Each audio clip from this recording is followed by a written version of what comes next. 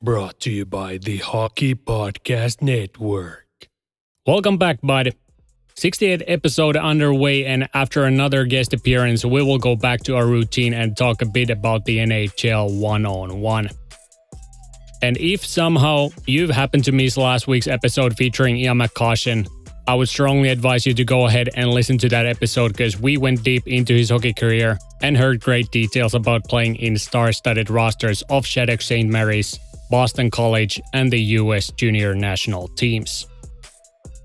Hopefully soon we will have another voice starring on the show, but until then you will have to settle for my entertainment value, and this week we will focus on this year's breakout players that have made a name for themselves in the bright lights.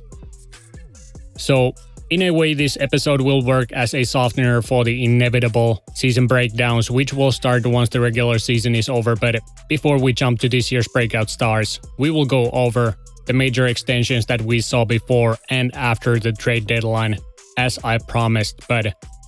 with that said, I think we are ready to start the episode, so DJ, give us the heat. Without further ado, let's get going.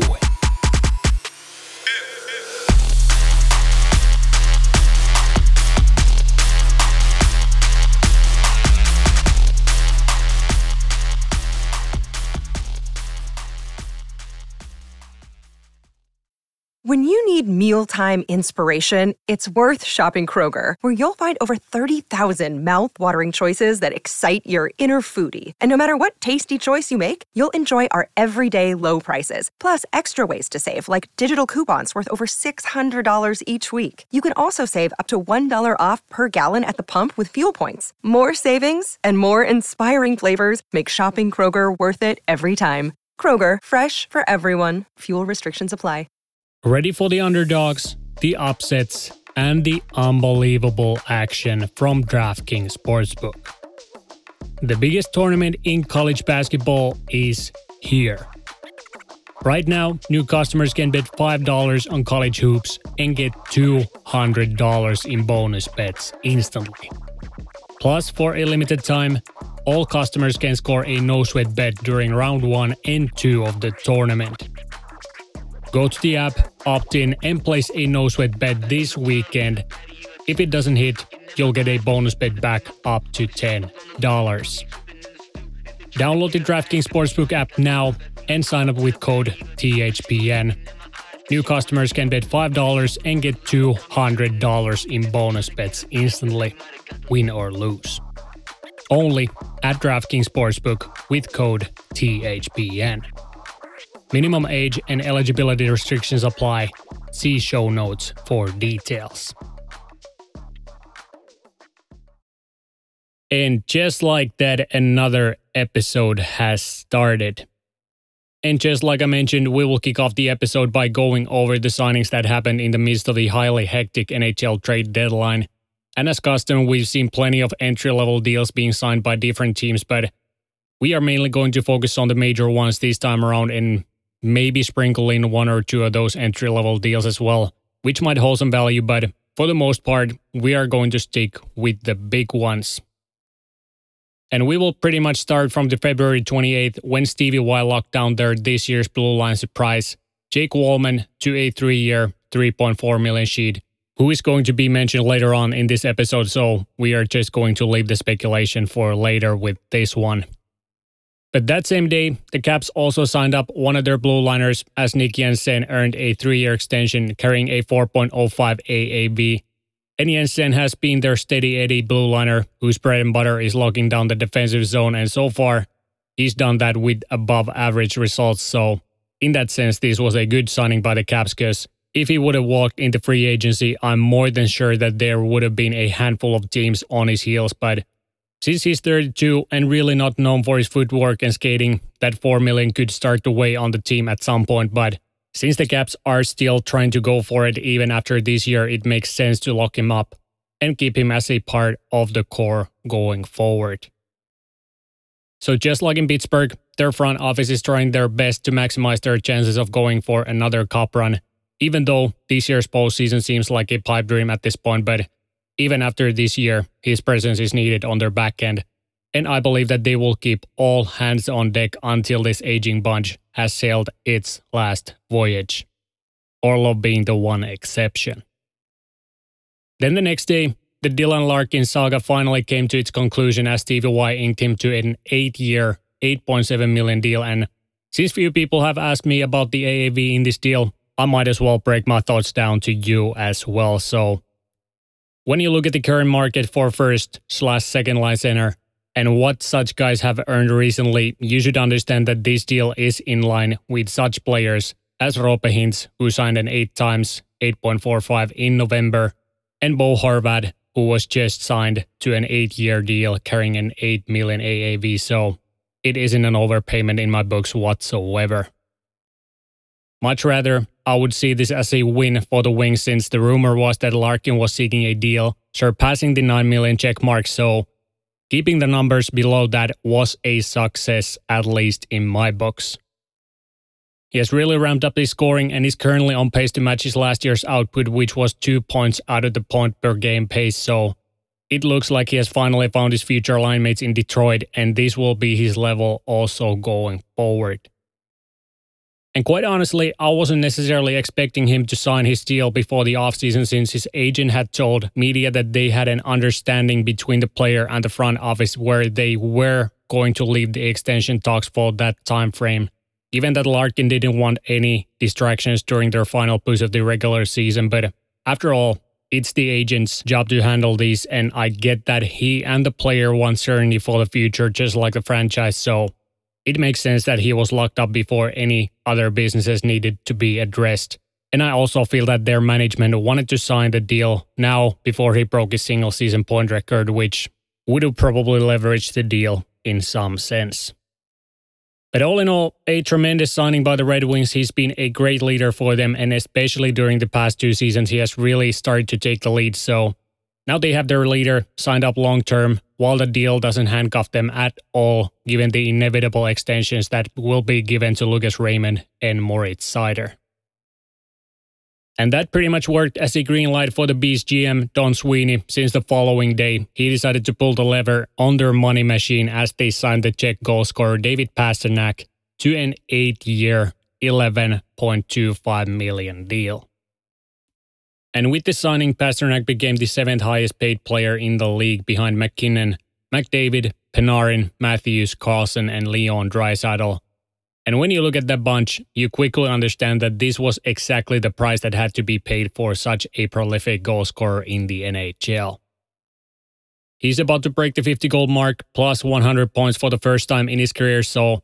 it's no coincidence why the Bruins have been such a dominant force in the league this year. He belongs to the elite goal-scoring group of the NHL, and for 50 goal scorers, you unfortunately have to pay a high price, so it was pretty well no secret even before the extension was signed that his next deal would be above the 10 million mark, so it wasn't surprising to see his sheet, especially when you look at his point totals from the past few years. He's going to be the face of the franchise once the old guard decides to head for greener pastures. And although the inevitable retooling might be painful for the fans, it's good to start the process with 1-2 punch of Pastrnak and McAvoy without a shadow of a doubt. Also that same day, Blues locked down Samuel Blais for the upcoming season, who returned to St. Louis in the Tarasenko trade, and his contract will carry a $2.5 million annual value. Last few years in New York have been a bit rough for him, but ever since returning to Missouri, the energetic Waterbuck has racked up 7 points in 15 games, whereas his 2-year total from NY was 9, so it seems like he could find his groove in St. Louis once again. And if this trend continues next year, the Blues have their hands on a grimy bottom 6 forward who can chip in offensively from time to time, but to me it's still too early to draw any conclusions from his return, and so we will remain on watch what is going to happen in St. Louis before all 82 games have been played. Because the other acquisition, Kasperi Kapanen, has as well boosted his totals, so at least our fans have something to look out for, despite the lack of playoff hockey this year. Then on March 3rd, we saw 3 extensions being given, plus 1 other signing, and the featured names here were Dante Fabro, Nick Aube-Kubel, Kevin Lankinen, and Alex Chiasson. Fabro was inked to a 1-year, $2.5 million extension. Meanwhile, his teammate Kevin Lankinen earned a 1-year extension with $2 million AAV. And it has to be said that Fabro's development has slowed down ever since breaking into their top 4, and he has seen some time on their third pairing this year, so most likely their front office wants to see if this will be his ceiling, and therefore we're willing to just give up a show me kinda sheet. Meanwhile, Lankinen has boosted his numbers between their pipes and could be their long-term backup option, or even trade deadline chip if his numbers don't start to plummet towards the ones he posted in Chicago a few years ago. Also, the fact is that the Preds are in a position where their heading is in question, so that fact most likely played a part when deciding on if they want to lock these guys up long-term, or if they want to figure out which players will be on their future plans and are about to start making moves according to their new plan.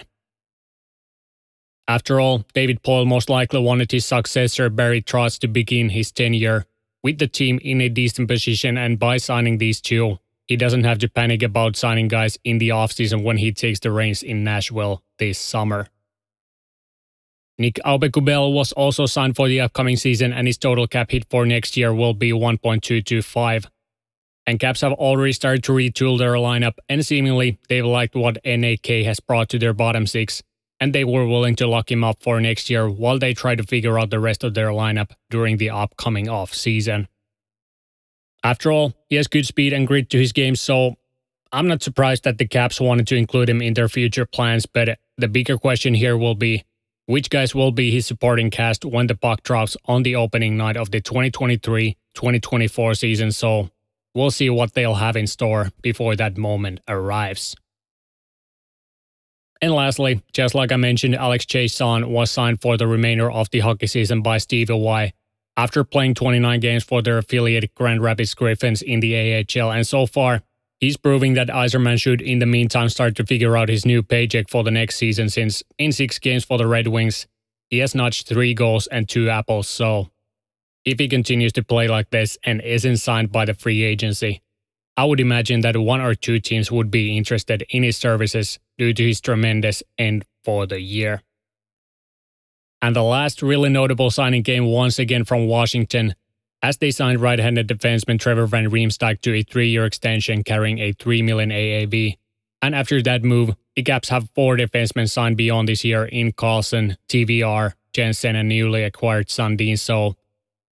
even though they lost a lot in Dimitri Arla plus Erik Gustafsson, they will still preserve rest of their top blue line names, although that group still screams some top 4 fortification. So their GM Brian McClellan has still his hands full for the offseason if he wants to assemble another contending team for the next year. The forward core is pretty well in place, but I would assume that 1 or 2 moves will be executed in the offseason to boost their odds for the upcoming campaign. In addition to those names, the entry-level deals that stood out to me were given to Gaetan Benckier, Wild's 2021 third-round pick who has had a tremendous season in the WHL, and who was also part of the gold-winning Canadian U20 World Juniors roster. Michael Buchinger, St. Louis's third-round pick from last summer, Minis draft picks Hunter Haid and David Spacek, Blue Jackets first-rounder Corson Kuhlmans, Dallas' second-round choice Christian Kyrou, Vancouver's college stud Aidan McDonough, Chicago's 2020 third-round pick Wyatt Kaiser, and finally Montreal's 2019 second-round pick Breakouts Jaden Struble. And of course, there were a few others that I left out, but I purely chose these guys due to their recent performances in their respective leagues, in addition to their possible upside and original draft position. But those were the signings that went down during the past couple of weeks, and just before we start to go over the breakout players from this year's NHL season, I have to address a few other headlines that broke the news featuring the Flyers GM shit show, Bruins' historical season, and finally, Carolina's playoff look in regards to Andrei Svechnikov's season-ending injury. So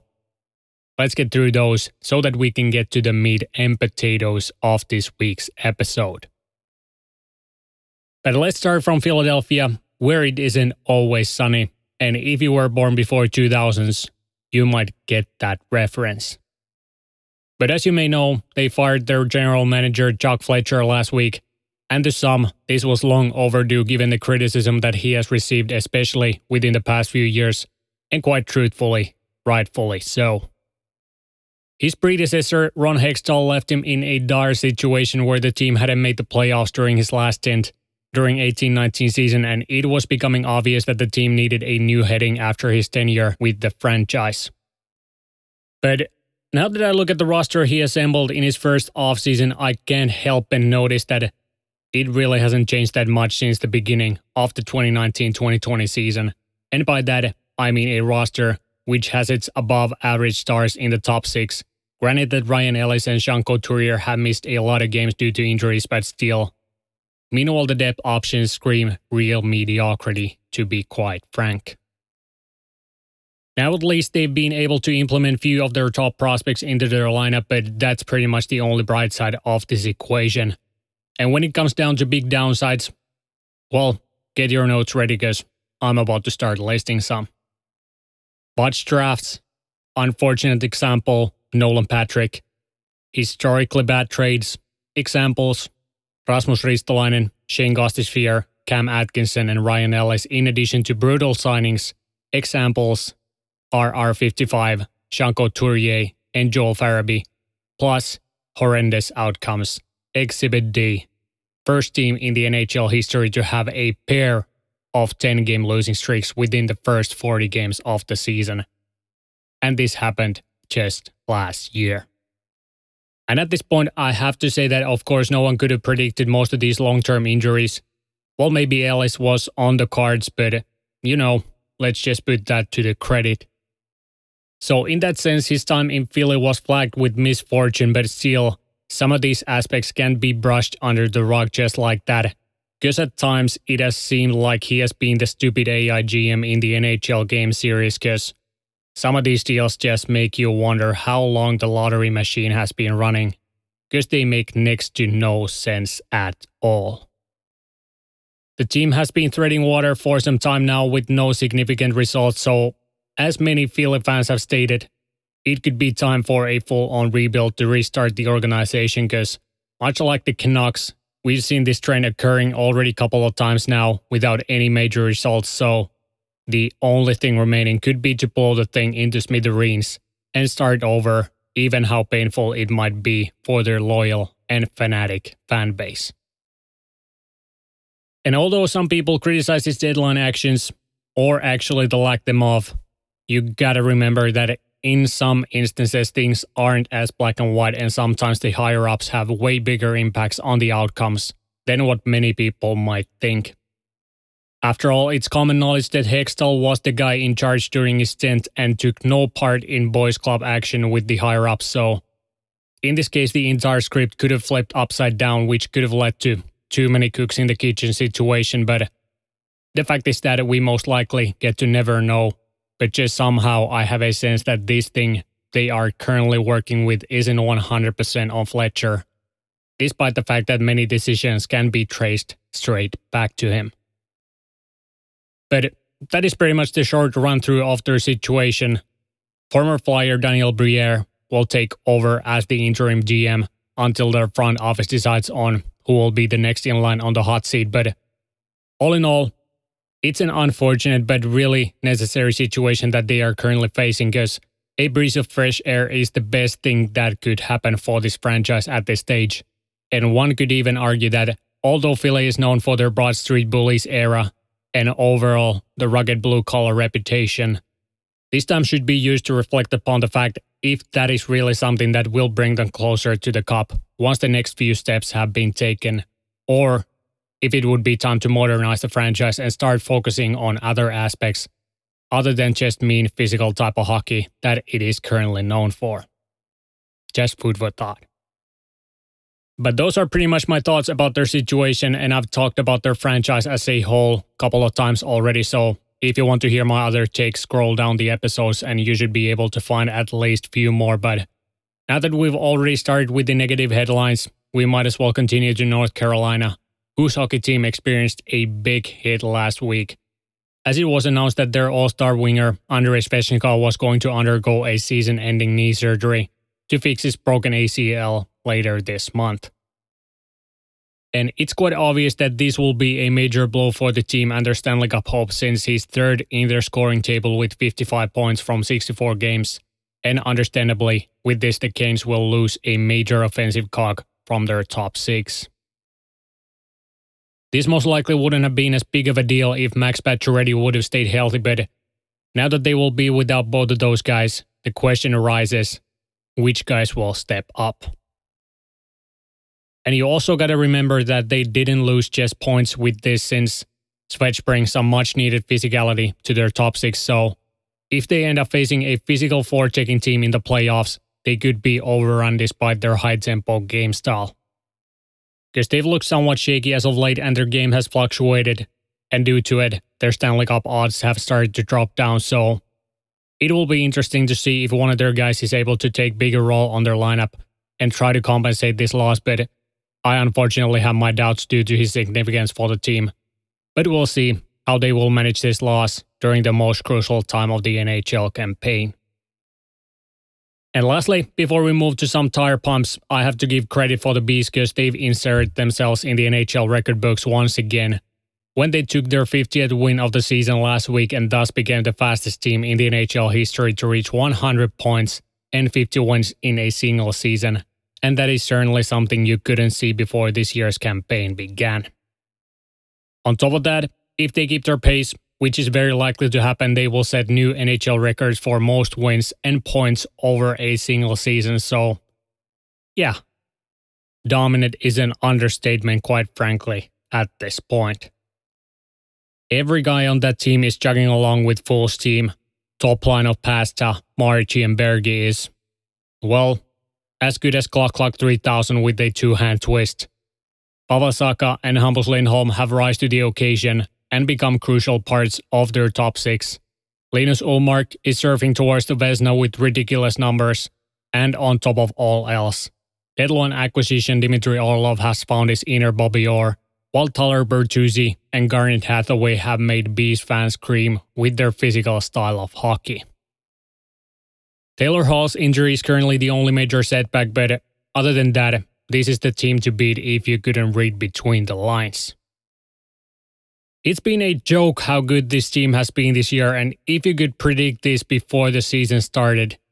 you might as well tell us the date for the next stock market crash, because I'm that convinced about their psychic abilities.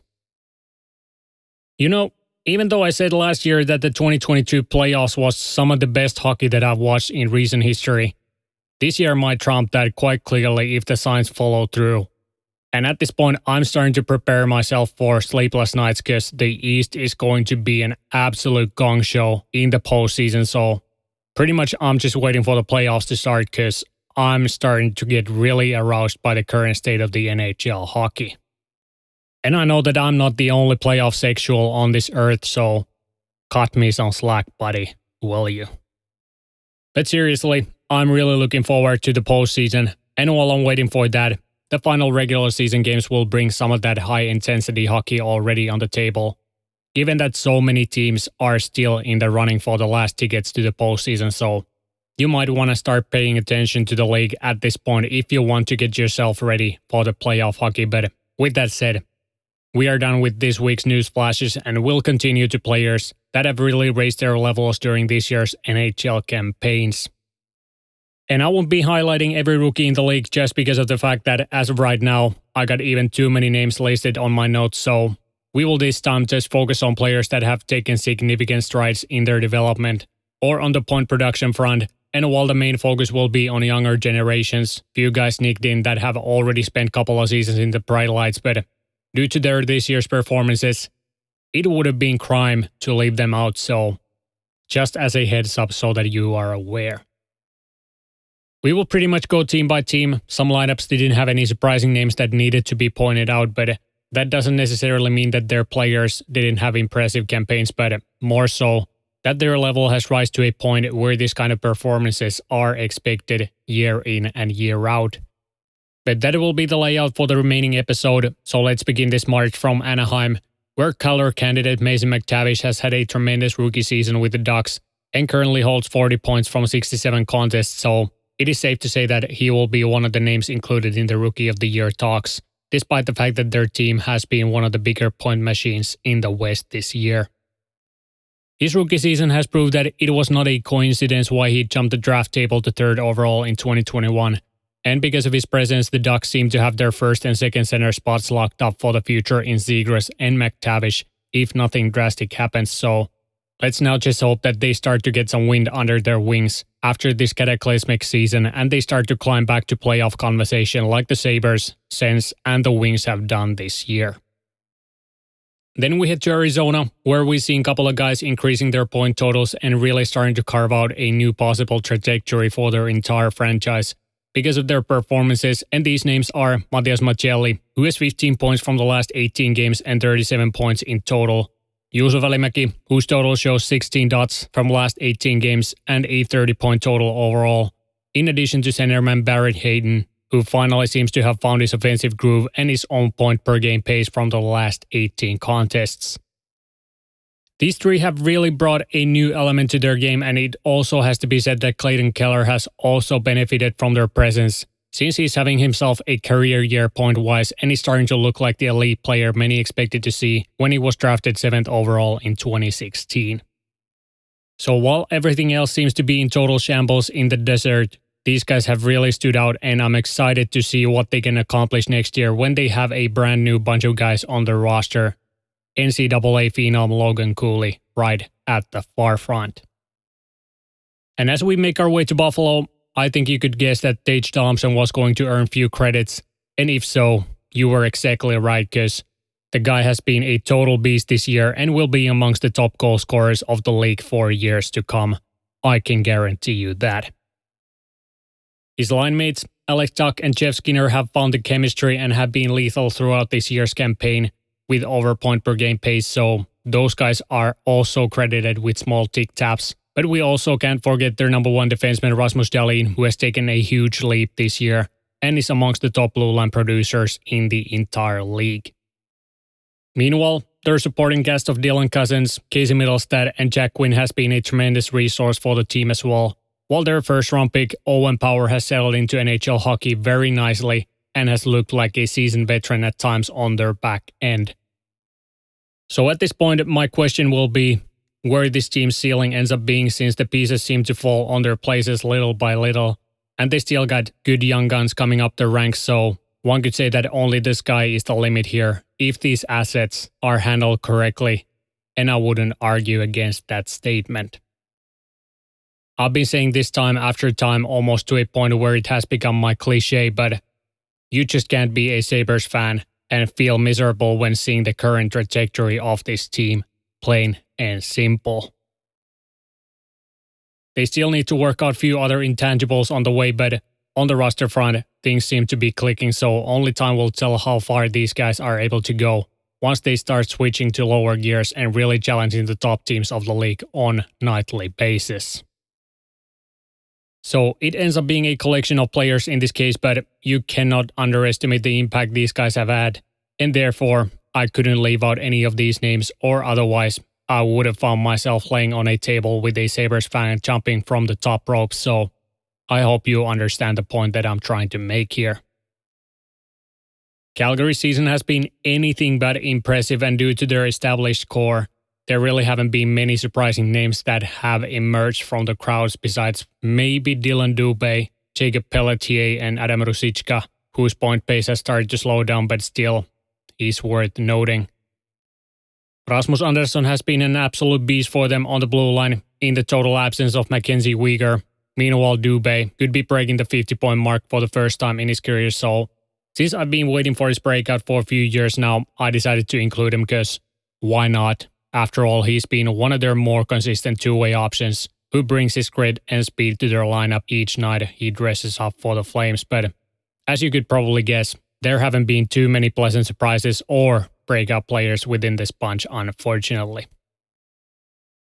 But when we move to Carolina, the tone changes a bit since Martin Necas has been nothing besides outstanding this year. And his 61-point total brings me a lot of joy because I've been waiting for this to happen for some time now and have been pumping his stars quite a while, so it's great that he has finally found his offensive touch and is able to showcase it on nightly basis against the best of the best in this league.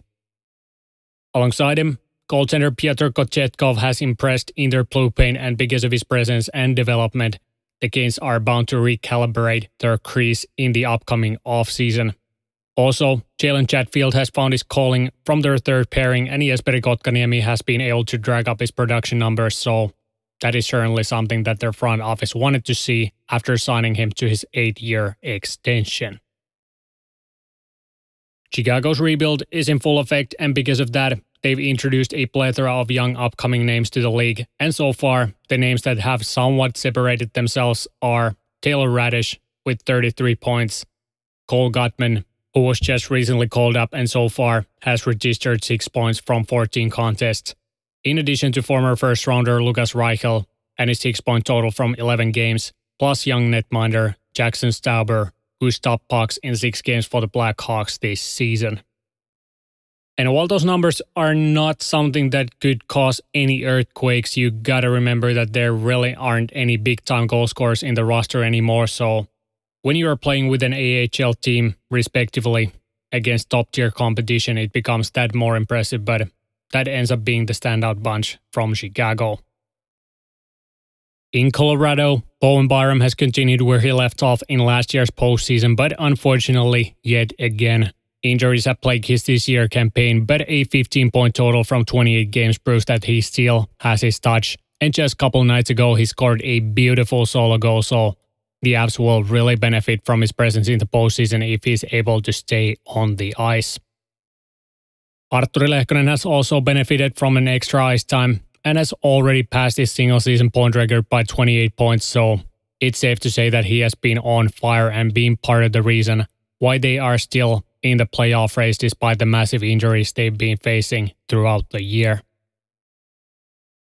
In Columbus, the rookie Kent Johnson has impressed with his skills and defensive game and is currently on the 5th place in their inner scoring table with 33 dots from 63 games, so he as well has entered the chat when it comes to Calder conversation. Meanwhile, the Russian sniper Kirill Marchenko has brought an extra offensive threat to their top 9 by notching 16 goals and 2 assists from 43 contests, and so has pretty much sealed his place on their next year's roster when the team starts to gear up for much more progressive year results-wise. Dallas's rookie Wyatt Johnston has quietly amounted himself a nice point total of 33 points from 68 games on their third line, and it looks more and more like his point production ability from the O will transfer nicely to the NHL ice as well, so while their top pair of Hintz and Robertson is locked up for years to come, Johnston has brought up the question, could he be Joe Pavelski's successor once he decides to hang up his skates, or if they start to assemble a lethal second line around this crafty offensive threat? Ty Dellandrea could suit somewhere in that equation as well, since he has really improved this year and has been depended upon on both sides of the puck.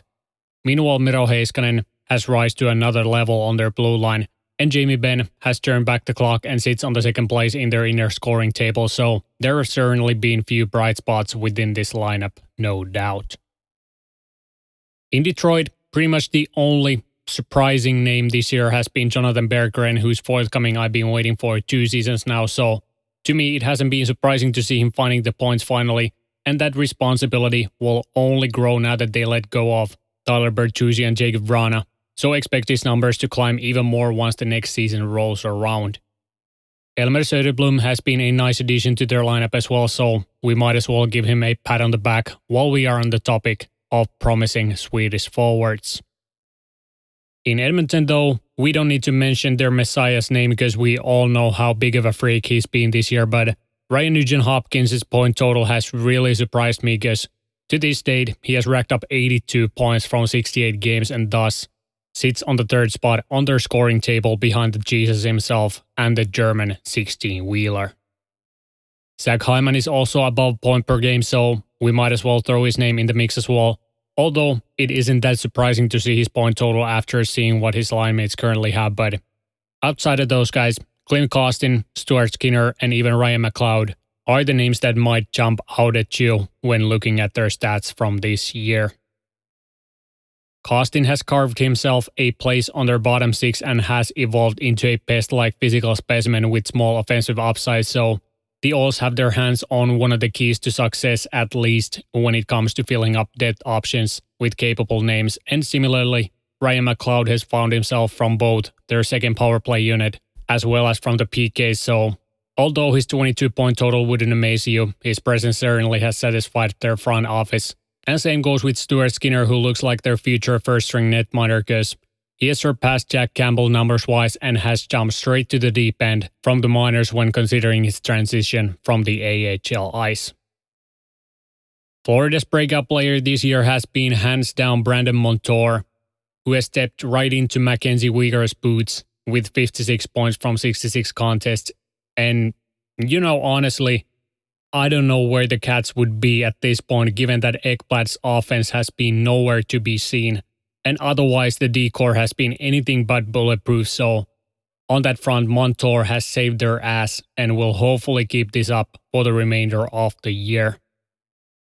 Offensively, Matthew Tkachuk has been carrying the team and undoubtedly needs some recognition, but also my guy Eetu Luostarinen has stepped up big time and is having himself a career year point-wise, so it's good to see that he has been able to answer the call as his ice time has increased throughout the year. In LA, Gabe Vilardi has continued right where he left off last year, and he's finally starting to feel the expectations of a former first-round pick, which has been good to see given his dramatic injury history. But I also gotta give a nod to Sean Durzi, whose offense has carried over to this campaign, and with limited minutes, he's been able to put up points on consistent basis, so last year's surprise didn't end up being just a shooting star, like many expected once he ended his season in LA.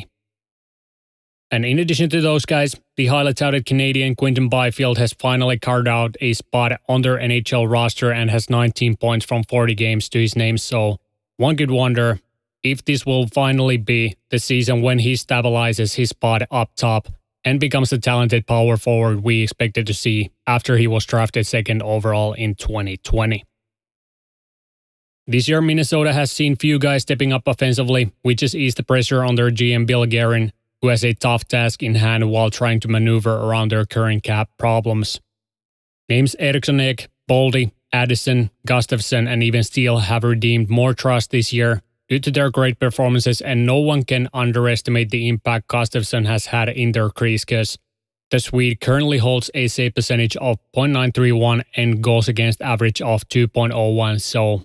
by the looks of it, if the Wild end up making it to the last dance, they'll have a conundrum in their hands because we all know what their veteran starter, Marc-Andre Fleury, is capable of when he's on his game, but since Gustafsson has been the better one out of these two, it makes you wonder who should be the starter once the tough games start in a couple of weeks, possibly, of course. But like I said, they have really stepped up this year, and that has been a big plus for them given the scoring slumps of Ryan Hardman and Marcus Foligno, so Eriksson Ek's 52 points have come in handy, that's for sure. Montreal's brightest stars breakout-wise this year have been Kirby Dach and Cole Caulfield, but since I pumped both of their tires already a couple of times this year, we are just going to move past that and bring up names Kaden Guhle, Jordan Harris, and Samuel Montembeault. And although these guys haven't been celebrating with tons of points, they've taken big steps development-wise and have shown that they can compete with the best players in the league on a nightly basis. Montembeault especially has improved his game the further the season has progressed, so while he isn't considered as a future starter in the NHL level, teams are always looking for capable backups, so he could fit that mold perfectly. Nashville, though, has really embraced their rebuild/retooling this year as they've asserted multiple young guns to their roster, and no one has been as impressive on the second half of the season on their squad than Thomas Novak. Brett's 2015 third-round pick has played 35 games to date, and in those has registered 13 goals and 16 assists, so I guess he just decided that he's a top 6 forward now and started to put up points because his rise has been straight up hilarious, if I may say so. And in my opinion, he should be drug tested right away. The jury is still out on his future upside, but by the looks of it, their retool might be over pretty soon if their young bucks turn up to the party with the same intensity and they don't end up selling all their assets during this year's off-season.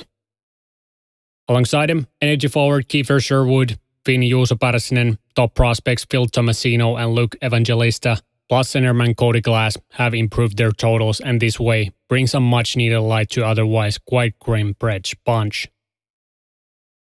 Jack Hughes has officially become the new king of the Devils, and all you who doubted his success on the next level must be pretty silent at this point because 100 points is just within his reach, and he's going to keep producing beyond this year, so reading the game notes and stats isn't that bad of a habit after all. And if I said that Tommy Novak's season has thus far been a major success, same can be said about Dawson Mercer since the fleet-footed winger currently has 50 points in his back pocket from 68 games and thus has really emerged as one of their most lethal offensive options within the last 20 games. And while these two have been the standouts, you cannot forget the other two names, Brad and Hischier, who have also been lights out this year, but there still might be one more surprise in store for them once Jack's brother Luke enters the lineup after his NCAA season is done and dusted in the University of Michigan. And before we move to New York, I have to give a shout out to young Swiss netminder Akira Schmid, who has pretty much taken over the backup job in New Jersey thanks to .927 save percentage and 1.91 goals against average from 14 games, so the upcoming free agent Mackenzie Blackwood could already start to pack his bags if his level doesn't end up drastically changing within the last 20 or so games of the regular season. The Owls pretty much have only one name that stands out from their main core, and that is the Swede Sebastian Aho, who has seen 65 games worth of NHL action this year, and in those, he's been able to record 21 points, so he as well seems to be one of the names that has broken out of the AHL/NHL bubble, but other than that, there haven't been that many surprises within the Isles lineup because, like I anticipated, Noah Dobson has continued to grow his game in Long Island, and their other prospects haven't been able to make any significant marks on the score sheet, so he will be the lone wolf from Long Island. In the Big Apple, the name that will earn some recognition is going to be the Czech native Filip Chytil, who has taken another step in his development this year, and a 37-point total from 60 games with third-line minutes is more than respectable if you would ask me.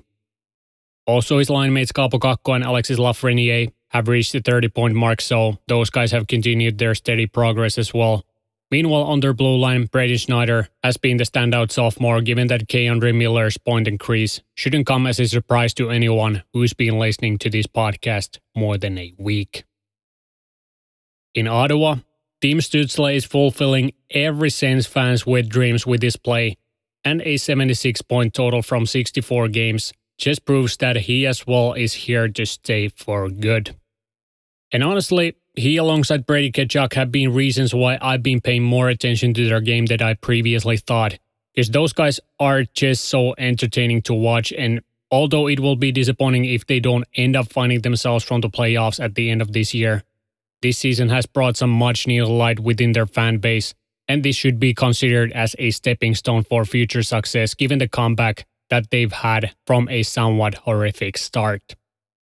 Also, I have to give shoutouts to Shane Pinto and Jake Sanderson because Pinto has finally had himself a healthy season up top and has showcased his goal-scoring ability. Meanwhile, Sanderson has stepped up to a top 4 role right from the start, and a 28-point total from 63 games is more than respectable for a rookie defenseman playing on a team whose level of play fluctuates on pretty much nightly basis. Philly's standout this year has been hands down Travis Konechny, who is on his way to break his single-season point record, but we also gotta give some props to Kevin Hayes, who has had a tremendous comeback campaign in Philadelphia after a very dramatic previous hockey campaign. In addition, Owen Tippett has seen his minutes increasing, and that has led to 34 points from 62 games. Centerman Noah Cates has also been a pleasant surprise within the Flyers squad, with 27 points from 67 games. Morgan Frost is starting to feel the first-round expectations, just like Cam York, who finally starts to look ready for his full NHL journey. So, while their season has been nothing but drastic, there have been some glimmers of light in the mix, which they should hold on to, but like I said, it's going to be a big offseason for this team and there's just no other way to look at it. Pittsburgh's only notable individual has been defenseman Pierre-Olivier Joseph, whose 17-point total doesn't take you out of your seat, but being able to fit into their top six has been a major win in this situation. But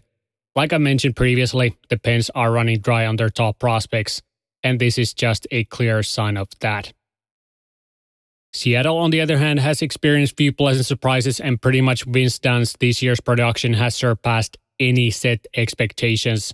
because he currently leads the team in points with 56 and 68 and has beaten his previous record by 21 points already.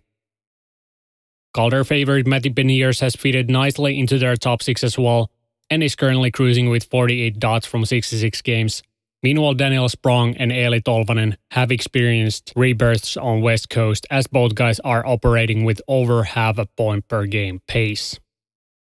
So as I mentioned in a previous episode, Seattle's collective effort has taken them this far, and these three players are just evidence of that. So we'll see if their flight continues to the postseason and if they can be the dark horse team in this year's playoffs. In St. Louis, Sweet Kalle Rosén has benefited from increased ice time and has been a solid presence on their back end. Meanwhile, their deadline acquisition Jakub Vrana is off to a hot start in Missouri with 4 goals in 5 games, so we'll see if the Blues ended up being the big winner in this year's deadline. Tampa's only notable name has been their blue liner Nick Perbeeks, who has surprisingly taken over a spot on their top 6 and has added an extra physical element to their defensive zone. Meanwhile, in Vancouver, the Russian offseason acquisition Andrei Kuzmenko has been as good as advertised, and his 61-point total from 66 games is much more than what I was expecting from his first year overseas. His partnership with Elias Pettersson has been a treat to watch, so it makes me only hope that they can sort their situation out, because otherwise those two plus Quinn Hughes go totally in waste in BC. So if you haven't watched any of their games, I would strongly suggest doing so, if possible, just because of these three names that shine on their roster. Anthony Beauvillier has also found a new spark to his game from Vancouver and has registered almost point per game in his first 20 games with the Canucks. And at this point, I also need to point out Filip Hronek's great season, because although he hasn't played any games with the Canucks yet, he has already tied his single-season point record and was a major force for the Red Wings before getting traded across the continent. Dylan Strome has become a serious top 6 producer now in DC, and he looks to be the guy to take over Nicholas Bäckström's job once he decides to hang up his skates. Also, they've lit the fire under Rasmus Sandin's skates, because the Swede has already registered 10 points in his first 7 games for the Capitals, and looks to be ready to take the next step in becoming the player the Leafs fans expected to receive in 2018. And finally, we have the Jets, whose 2 breakout names from this year have been blue liner Josh Morrissey and my Canadian Calder candidate Cole Perfetti. And as you see Morrissey's point total of 67 in 67, you gotta think that his offseason has included something else besides good diet and hard training, because the guy has been on another level this year. And although Perfetti is pretty much lined out of the Calder race thanks to Nito Niederreiter's addition, his 30-point total from 51 games is more than respectable, so let's just hope that his trajectory keeps climbing and we get to see a top 5 of Connor, Scheifele, Ehlers, Perfetti, and Dubois in Winnipeg, if he indeed doesn't end up leaving to Montreal, which seems to be almost an inevitability at this point. But regardless, those guys have really stepped up their game during this year's campaign and have been a big part of their comeback to league's top teams. But that concludes my picks. As I said, few guys slipped in who've spent some time in the NHL, but if you haven't taken time to run through the stats from this year, this list will highlight you the names that have had superb seasons, and I'm sure that at least a handful of these names will withdraw out of the highlight reels, but it's always fun to see which players have hit the nerve and become players that surpass set expectations. Let me know which name has been the biggest surprise to you. Certainly for me, biggest surprise has been Nashville's Tommy Novak, whose production has been just laughable. And I have to confess that even though I expected Tim Stützle to take a big step in his development this year and reach 70 points,